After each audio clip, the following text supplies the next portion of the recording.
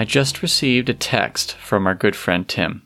He wanted us to know that when he was 10 years old, and he had first heard what he refers to as the limpid synth keys of a Richard Marx song piping through his K-Lite FM, Tim says he was led in the worst direction. And that direction was to believe that pure-hearted longing was a worthy emotion. Ah, Tim, we're here for you. And we want you to know that pure-hearted longing is a worthy emotion. This podcast is made not only for the believers, but the doubters too. We will restore your faith in pure-hearted longing, one song at a time. Welcome to Bill and Frank's Guilt-Free Pleasures.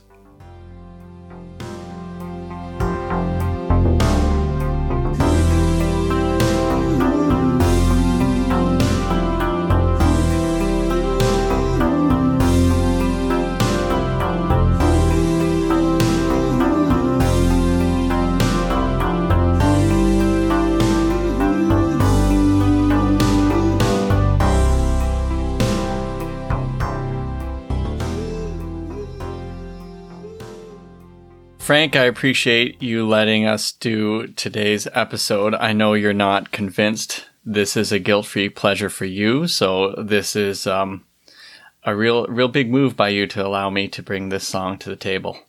Well, I'm a big person. You know, I'm a selfless person is what I'm trying to say here. Is I'm willing to do things for other people if it makes them happy. You should You should see how some of my dates have gone. Well, here, I'm going to open with a tweet from Richard Marx, and maybe this single tweet might win you over. It's from February 4th, 2019. Okay. He says, "Went to the dentist today. My teeth are fine. I just wanted to hear some of my songs." Okay, that's a pretty fantastic tweet. That's amazing. And I'm not saying that Richard Marx isn't a guilt-free pleasure, but this song by him, I'm just not 100% sold on. But wow, you can tell that man's a father. There he is. Our song is "Endless Summer Nights" by Richard Marx, and it's his first AC hit of his career. He was previously known as a rocker. Now, of course, this is off his first record, so it's the third single, not the first single. This is the third single off of his debut album, and his first two were rockers. So one, the one is "Should Have Known Better." Do you know what the other one was, Frank? Off the top, I read what it was, but I can't remember off the top of my head. If I look on Wikipedia, I bet you I can find it real quick. Yeah, me too. I'm not doing that right now. I'm just bringing that up in my head. I'm not totally looking right now online to find out what it is. Don't Mean Nothing. Bit of a bluesy one. Don't mean nothing. Oh yeah, that's right. Yeah. Okay, I think I remember that song now. And do you remember "Should Have Known Better"? Yes. Should have known better. Yeah. Okay. And then that was eventually followed up by "Hold On to the Night," which is that was single number 4. Yeah, that was a really big one for him too. So that was a big one. Yes. Yeah, and the album that it came off of actually has some notoriety. It has 3 number 1 hits in the first 4 singles. He was the first male artist to do this from a debut album. The first female artist to do this was Whitney Houston. Right. I mean, he had a string of his first, I don't know if his 10 or maybe 10 singles all went to the top 5 or something like that. Yeah. Which is incredible. Something like that. He had quite a run. And really, the run is about 2 to 3 albums. And that's kind of it in terms of like pop culture superstardom. And then he's, since then he still records music. He's still good. But I mean, in terms of his time in the cultural, what do they call it? Zenith? Is that the word? Yeah, his endless summer night. Right. That's it. His summer night ended. Yeah, I think he can say so. After 3 albums, that's one long summer night. So, Frank, what is it about this song that's not winning you over like it won over me? Did you not listen to it when you were 12 years old? Oh no, I listened to it, and I think I remember enjoying it at the time. I can't look back at it as fondly as other artists that we've explored, the Michael Boltons of the world, the Peter Cetera's, and so on. Right. And again, I'm not saying that Richard Marx isn't a fantastic talent in and of himself, a guilt-free pleasure. It's just this song never really grabbed me the way that other songs do. I find it opens up right off the hop with a contradiction in the lyrics, and right from there, you're like, that's a false start, or you tripped at the beginning here. Like this isn't a good sign. Oh boy. Well, hey, why don't we go there then, Frank? That opening line: "Summer came and left without a warning. All at once I looked and you were gone." And now you're looking is there a back contradiction, at or is that like? No, it's the next line. All at once I looked and you were gone, and now you're looking back at me. Well, if she's gone, how is she looking back at him? How does he know if he can't see her? Frank, you know I'm all about the narrative framework of these songs. So let's do a deep dive here grammatically. The first two lines, past tense, and the third line is present. I think it's present perfect. And now you are looking back at me. But previous line was all at once I had looked and you were gone. So we have a time shift going on here. Summer came and left without a warning. All at once I looked and you were gone. And now you're looking back at me, searching for a way that we can be like we were before. Yeah, so are they back together now? Is that what's happening? So here's the deal. I still don't like it. Okay. Okay. Tell me what your deal is. I still don't like it. All right. Okay. Here's the deal. I had this dream of doing this because I had this vision of us doing a summer song series. But this is actually a winter song. It's not a summer song at all because it takes place in the wintertime. And he's looking back on the summer. Mm-hmm. So the first two lines are looking back on summer, and the next two lines is that he's somehow got back. They're not back together, but he's looking at the girl who he once had this thing in the summer with, and he's trying to call to say, just give me a chance, give me another chance. This is actually where the song sits. So he's looking back at the summer, but she's looking at him right now, so they're in the present. Now, the video, of course, doesn't play out this way at all, but this is where we're at with this. And that's why I think the last thing he says is, oh, no, he doesn't. I'm just looking. He says, we can have it all again. Say that you'll be with me when the sun brings your heart to mine. We can have it all again. Say that you'll be with me when the sun brings your heart to mine.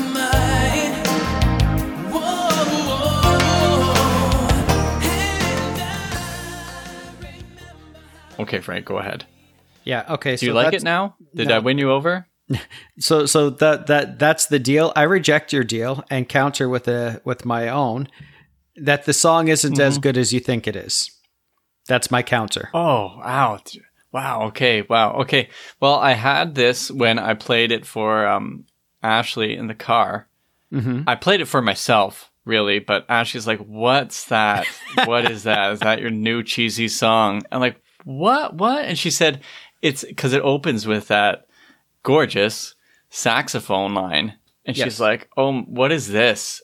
That's what she started. But by the end of the song, so about 2 minutes into it, she said, "Oh, what do you listen to now?" And I said, "It's the same song." She said, "Oh, I like this a lot better." I said, "It's the same." So for her, she wrote it off at the beginning in the same way as someone else who I'm talking to right now also did, but then was won back by the end. I believe you did say that the end of it was redeemable. There are redeeming qualities of this song, and you alluded to it at the 320 mark. In around the 320 mark, we get this beautiful, self-indulgent sax solo, which is just fantastic. It checks every single box for me. It's like sax solo. Well, that's really the only box that that needs checking for me. But That's right. The checks every box, single. single box. Well, that in and of itself is every box, right? So I mean, Right, exactly. so yeah. who's learning grammar now, Bill? That you turned my own sword on me. But no, that sax solo was just amazing. I would skip ahead to that sort of musical interlude, that musical bridge there, and I would just listen to that over and over again, and that would be a guilt-free pleasure for sure.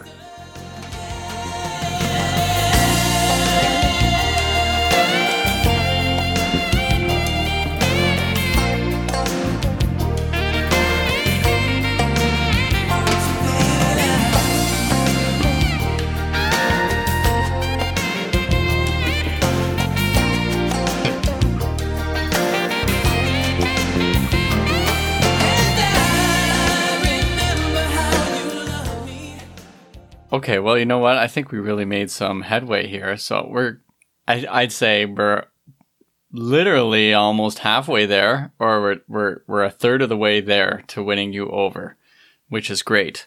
So I was pretty excited with some research I did on the sax solo because I heard it, and then I decided to watch a couple of his live versions of it. So maybe 4 or 5 different versions of this. Yeah.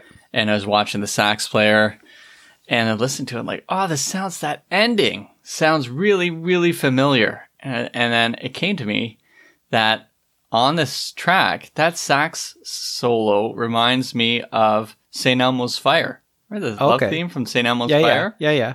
So I thought to myself, what if it's the same sax player as the guy who played sax on St. Elmo's Fire? Because that guy must be huge, must be super famous. So I looked up on Endless Summer Nights to look at the personnel, and the guy's name is David Baroff. Okay. And he played sax on this. But he didn't have, his name wasn't in blue. So Wikipedia doesn't even have an entry for him.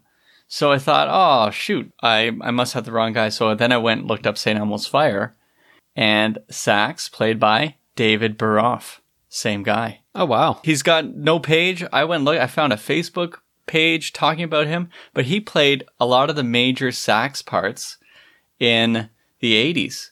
So this is where that song links. So that's a huge player. And so Richard Marx talked a lot about how he got rejected all the time. Like that he'd put out Endless Summer Nights was a demo. They'd say, there's no hit here. There's no hit. And he said he got rejected by everybody, but he, in his story, he kept fighting to get in. But at the same time, he wasn't without any resources. So on the actual demo of this song, David Foster plays synth bass. So on the demo that he wrote sometime in the mid 80s, he doesn't have a record contract, but David Foster is playing for him. That must be how he got this sax player involved in this too. Okay. So Richard Marx, despite the story of Richard Marx is he kind of fought his way through, which is true, but at the same time, Lionel Richie was the one who told him to come to LA. Said he couldn't promise him anything, but you should come to LA and try your hand. Yeah, because he was a backup singer for quite some time as well, right? Like Richard Marx was. That's how he got his start. Backup singer and songwriter. Yeah, and he was a backup singer for Lionel Richie's All Night Long. Mm-hmm. And he was dating Cynthia Rhodes. I think by this point, or he's just about to. And she's the one who had the abortion in Dirty Dancing.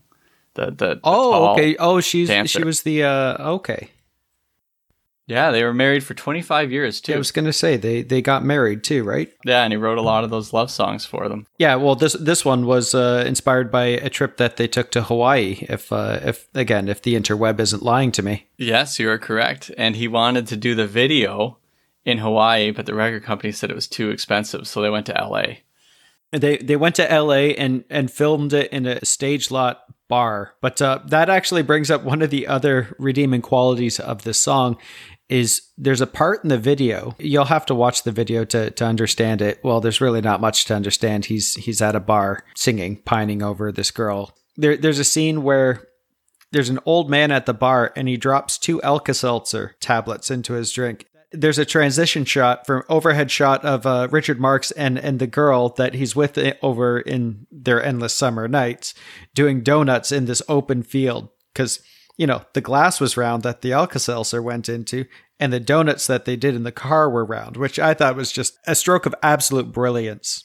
I'm with you. I think the video is great, and they kept coming back to that rimming the glass with the car. Yeah, and it was perfect. Yeah, that video is really good. I realized at the same time I've conflated. I think is that the word where you bring two things together? That I thought I keep think thinking you of the mean movie combined. The Great Outdoors. Combined, sure. Okay, I combined the movie The Great Outdoors with the video. Now, The Great Outdoors has that's John Candy and Dan Aykroyd, but it has like one of the worst subplots ever, is where John Candy's son has this fling summer love with someone who lives in the resort or works in the resort, and it's terrible, just terrible acting, terrible story, just everything about it was awful. But for some reason I kept thinking the scenes from that were also in the video, so I was surprised that there was no summer scenes in the video. It's supposed to be summer because he's wearing a tank top, but that's all we got. It's in black and white. He's doing donuts, but it's there's no sign of the sun. It's just dark, black and white or whatever. But my favorite part of the video is when he's shooting pool, and he keeps looking over at the girl who's come in, and she's clearly with the guy who's a jerk. He's kind of pulling at her shirt, and there's hints that I don't know if he's abusive, but that he's not a good guy. He's not treating her right, is what we're saying. Exactly, and that's like a classic trope of these music videos. She looks at Richard Marx, she grabs 2 beer bottles, and then just leans against him when he's shooting pool, and then sits. And then Richard Marx walks over and just doesn't look at her, grabs one of the bottles, puts it down on the pool table, takes a shot, and then looks over at her and smiles. And that is an incredible scene in terms of there's flirtation, there's a response, and it's oh, he's not going to look at her. Then he smiles, this sort of great smile. I realized Richard Marx is pretty good. He's a good actor, or at least he's a good mime actor. Well, a good music video actor, yeah. Yeah, maybe not a mime actor, but he's got all the sort of yeah. He was missing the face paint and the our listeners can't see what I'm doing, but I'm trapped inside a box here. You're trapped in the box, right? So mime was the wrong word. He conflated a mime. That's not. He's a. But he was. I was really impressed. So he's. I think this is a great transition to talking about what we noticed when he's singing near the barbed wire fence at night in the cold Chicago scene that he's supposed to be in. Is his hair is incredible. Oh, it's unbelievable. You would almost make this. The song would almost win me over for his hair alone. It hasn't quite, but the hair is a big factor there as well. I mean, his coif is just, it's unparalleled. It is, and in terms of we're gonna have to talk to Chris Newkirk or some of our other friends who came of age in the 80s about the hair, because did people actually have hairstyles like this where it was teased up? He had. At one of the live videos, he's wearing this leather jacket, and then it looked like he had blow dried his hair up, but then it's long at the back. So it's not quite like the Jovi-esque. It's a little neater, but it is something else. And everybody in his band also has similar hair like this. So I realized if you're going to be a musician, you have to have the look. I'm not sure what it is these days, what look you need to have, but I'm sure my hairstyle wouldn't cut it. But it's amazing that they all look the same. Yeah, no, and I remember actually, it would probably be in around the time that Richard Marx was a big thing back 87, 88. I remember there's one guy at my elementary school, and he had long hair, but the top was all spiked up and everything. It was amazing, and I think if I in my the mythology that I created about this really cool guy at my school is even the teachers thought he was cool. I think I remember teachers giving him high fives. I mean, that could just be in my memory of the situation. But yeah, hairs like that existed amongst the rank and file sort of elementary students. So I think yeah, basically every musician had to have hair similar to that back in the mid to late 80s. And I would also argue he had one of the best hair transitions into the 90s, where he slowly brought up the back and let the hair fall a little bit more on top. So if you see him today, his hair's not too different, except it's shorter, but he didn't go crazy. So it's still, when you see him, like, oh, that's Richard Marx. And it's hard to like realize that he slowly let those waves crash down, and he also let the shoreline at the back there recede. I'm getting stuck in my metaphors, I think here. It's a fantastic visual, though. I'm trying to vision these shorelines and waves like smashing into each other, some sort of shoreline black hole almost, or whatever you want to call it. I would argue, like, I'm still trying to win you over with the song. The beginning of the song has the exact same beginning as Roxette's Must Have Been Love, like the drum beat. And so I did some looking around, and I found someone actually mentioned this on YouTube, and it turned out on Wikipedia too. Someone had said it too. But it had me wondering how many songs begin with the same sort of drum beat. And I have no idea how many songs do. Well, 2 anyways. Yeah, 2. Exactly. Let's see. Did you? I'm really trying to find a way to get you to win you over here. Did you listen to it with your headphones on? No, I just listened to it with my laptop on my stomach while I was eating Cheetos. Okay.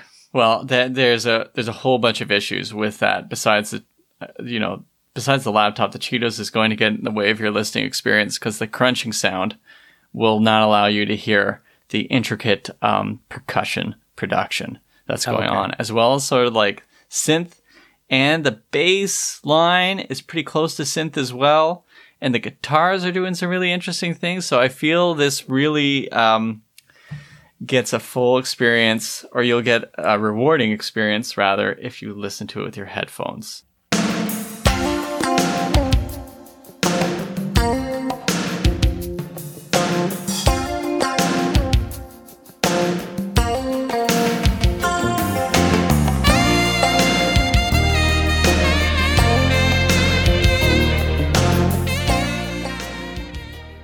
Maybe I'll give it another shot then. Like, I don't know. Like, you're bringing up some really good points, and it's got me thinking.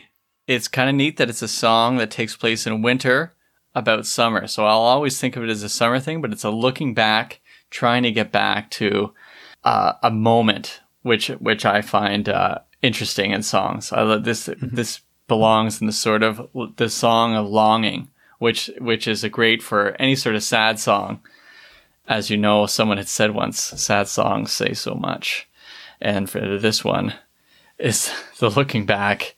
Let me find a line as I try to find myself here. One of my favorite lines is midway through later in the song, when I think just before the sax part, which is your favorite part. Yes, yeah. The line goes like this. Do you remember all the nights we spent in silence? Every single breath you took was mine. We can have it all again. Say that you'll be with me when the sun brings your heart to mine. You remember all the nights we spent in silence.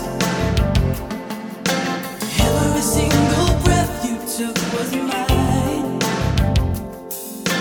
We can have it all again. Say that you'll be with me when the sun brings your heart to mine. Whoa. But that line, every single breath you took was mine, was a pretty killer. Was he performing CPR on her, or like I don't get it? These are metaphors, Bill. I'm a simple man. I don't get it. Yeah, well, here, let me make it simpler. It was like every single breath she was taking was also his breath. They were breathing. They were in sync. They're in sync, Frank. They're in sync. Okay. Yeah, this I Promise You by NSYNC, also written by Richard Marx. Oh, really? Okay. Yeah. The man's all over the So place. he is. He's quite successful. So there you go. They were spending the nights together in silence, but together they were almost as one, like two become one. to quote a Spice Girls song. So okay, so you now like the song. Is that a declaration that you make or are making, or is that a question you're asking? I was trying to see if that was like a Jedi mind trick or either way. I was just trying to throw something at you there. There's definitely a lot to think about, and I'm being pushed towards the middle. If a 51% is gonna give Richard Marx a passing grade, I think I'm sitting somewhere around 47%. Well, I know as a math teacher, we just push those right to 50. So there you go. So we're rounding up, is what you're saying. We're rounding way up here. So let's see.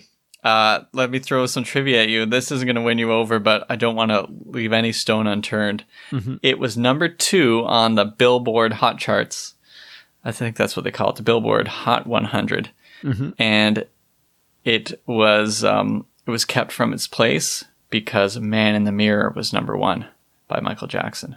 Yeah, I read that, and I think it was number 2 to Rick Astley. That's correct. Never Gonna Give You Up was number 1 on the other chart. I'm pretty sure it's the AC chart. So, I mean, hey, it's a great song, but you gotta, I don't like the song Man in the Mirror. That's not gonna, you can bring it as your guilt-free pleasure, but I'm gonna Richard Marx you on this. No, I'm okay not talking about that one. Okay, I didn't come up with a bunch of categories, but I did ask myself this question. Maybe I'll ask yourself this question. Okay. Could this be a Hallmark movie? This song? Yes, absolutely. 100%. It would be a Hallmark movie. All right. Do you think it'd be too steamy, or would it have to be Hallmark After Dark? Yeah, it would be Hallmark After Dark, I think. Yeah. Yeah. So this would be like that. Yeah. So because it's, there's a pretty hot and steamy lyrics to this tune as well. That was my category. I didn't. That was your category. Yeah. Here's one for you, Bill. Then, which one of his peers do you think could have sang this song? Oh, that's a good one. I was thinking about this a little bit, and I came up with one that I think would have been Peter Cetera. I could think Peter Cetera could do this. Okay. I was thinking Bryan Adams.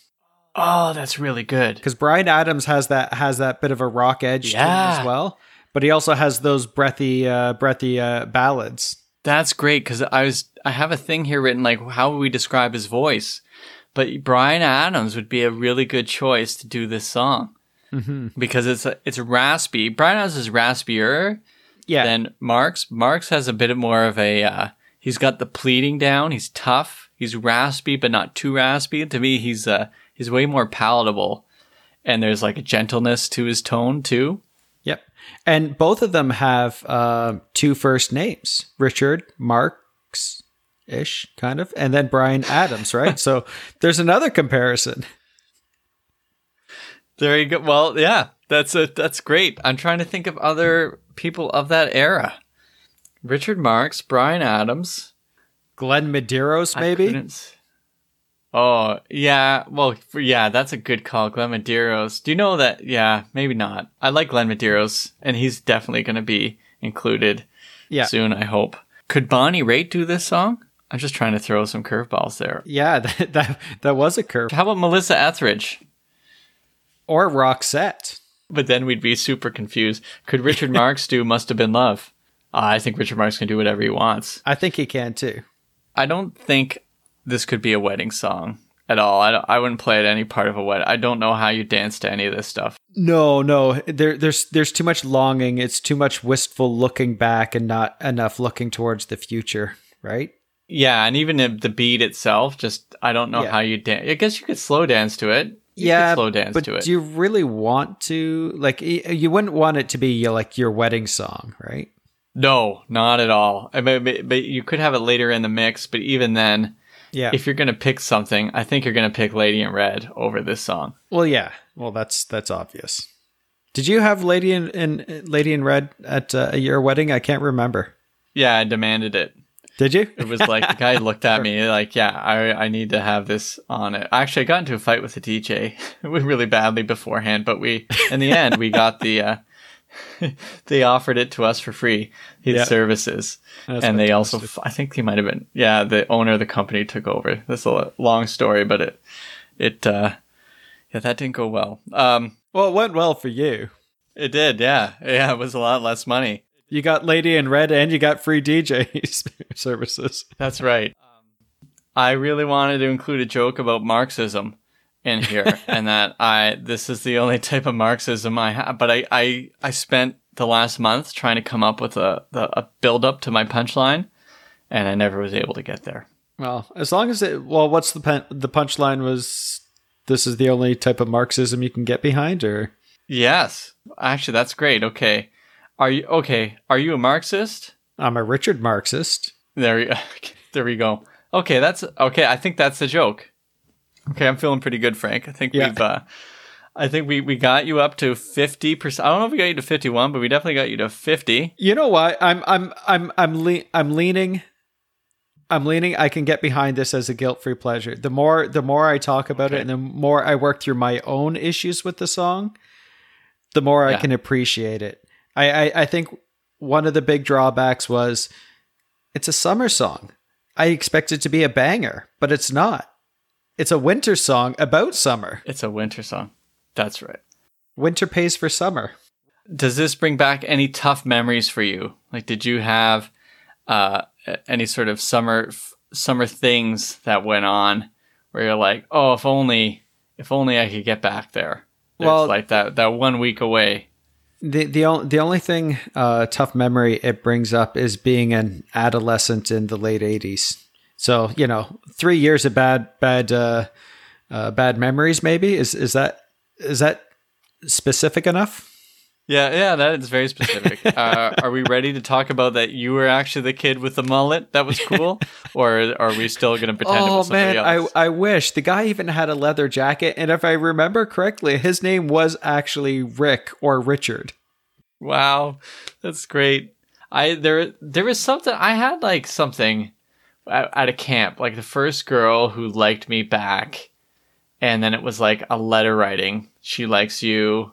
We mini golfed, and then by September, I got my first Dear John letter.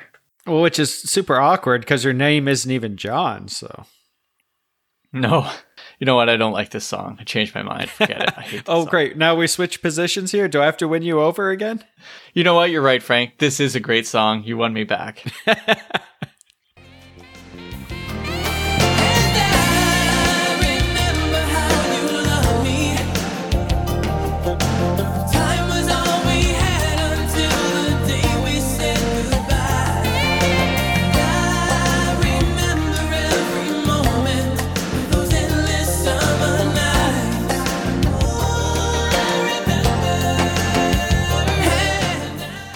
All right. Well, I think that's a good enough way to close this. Yeah. What do you think, Frank? No, I've been swayed. I think our listeners will appreciate the journey that we took through this song, and your arguments, my arguments.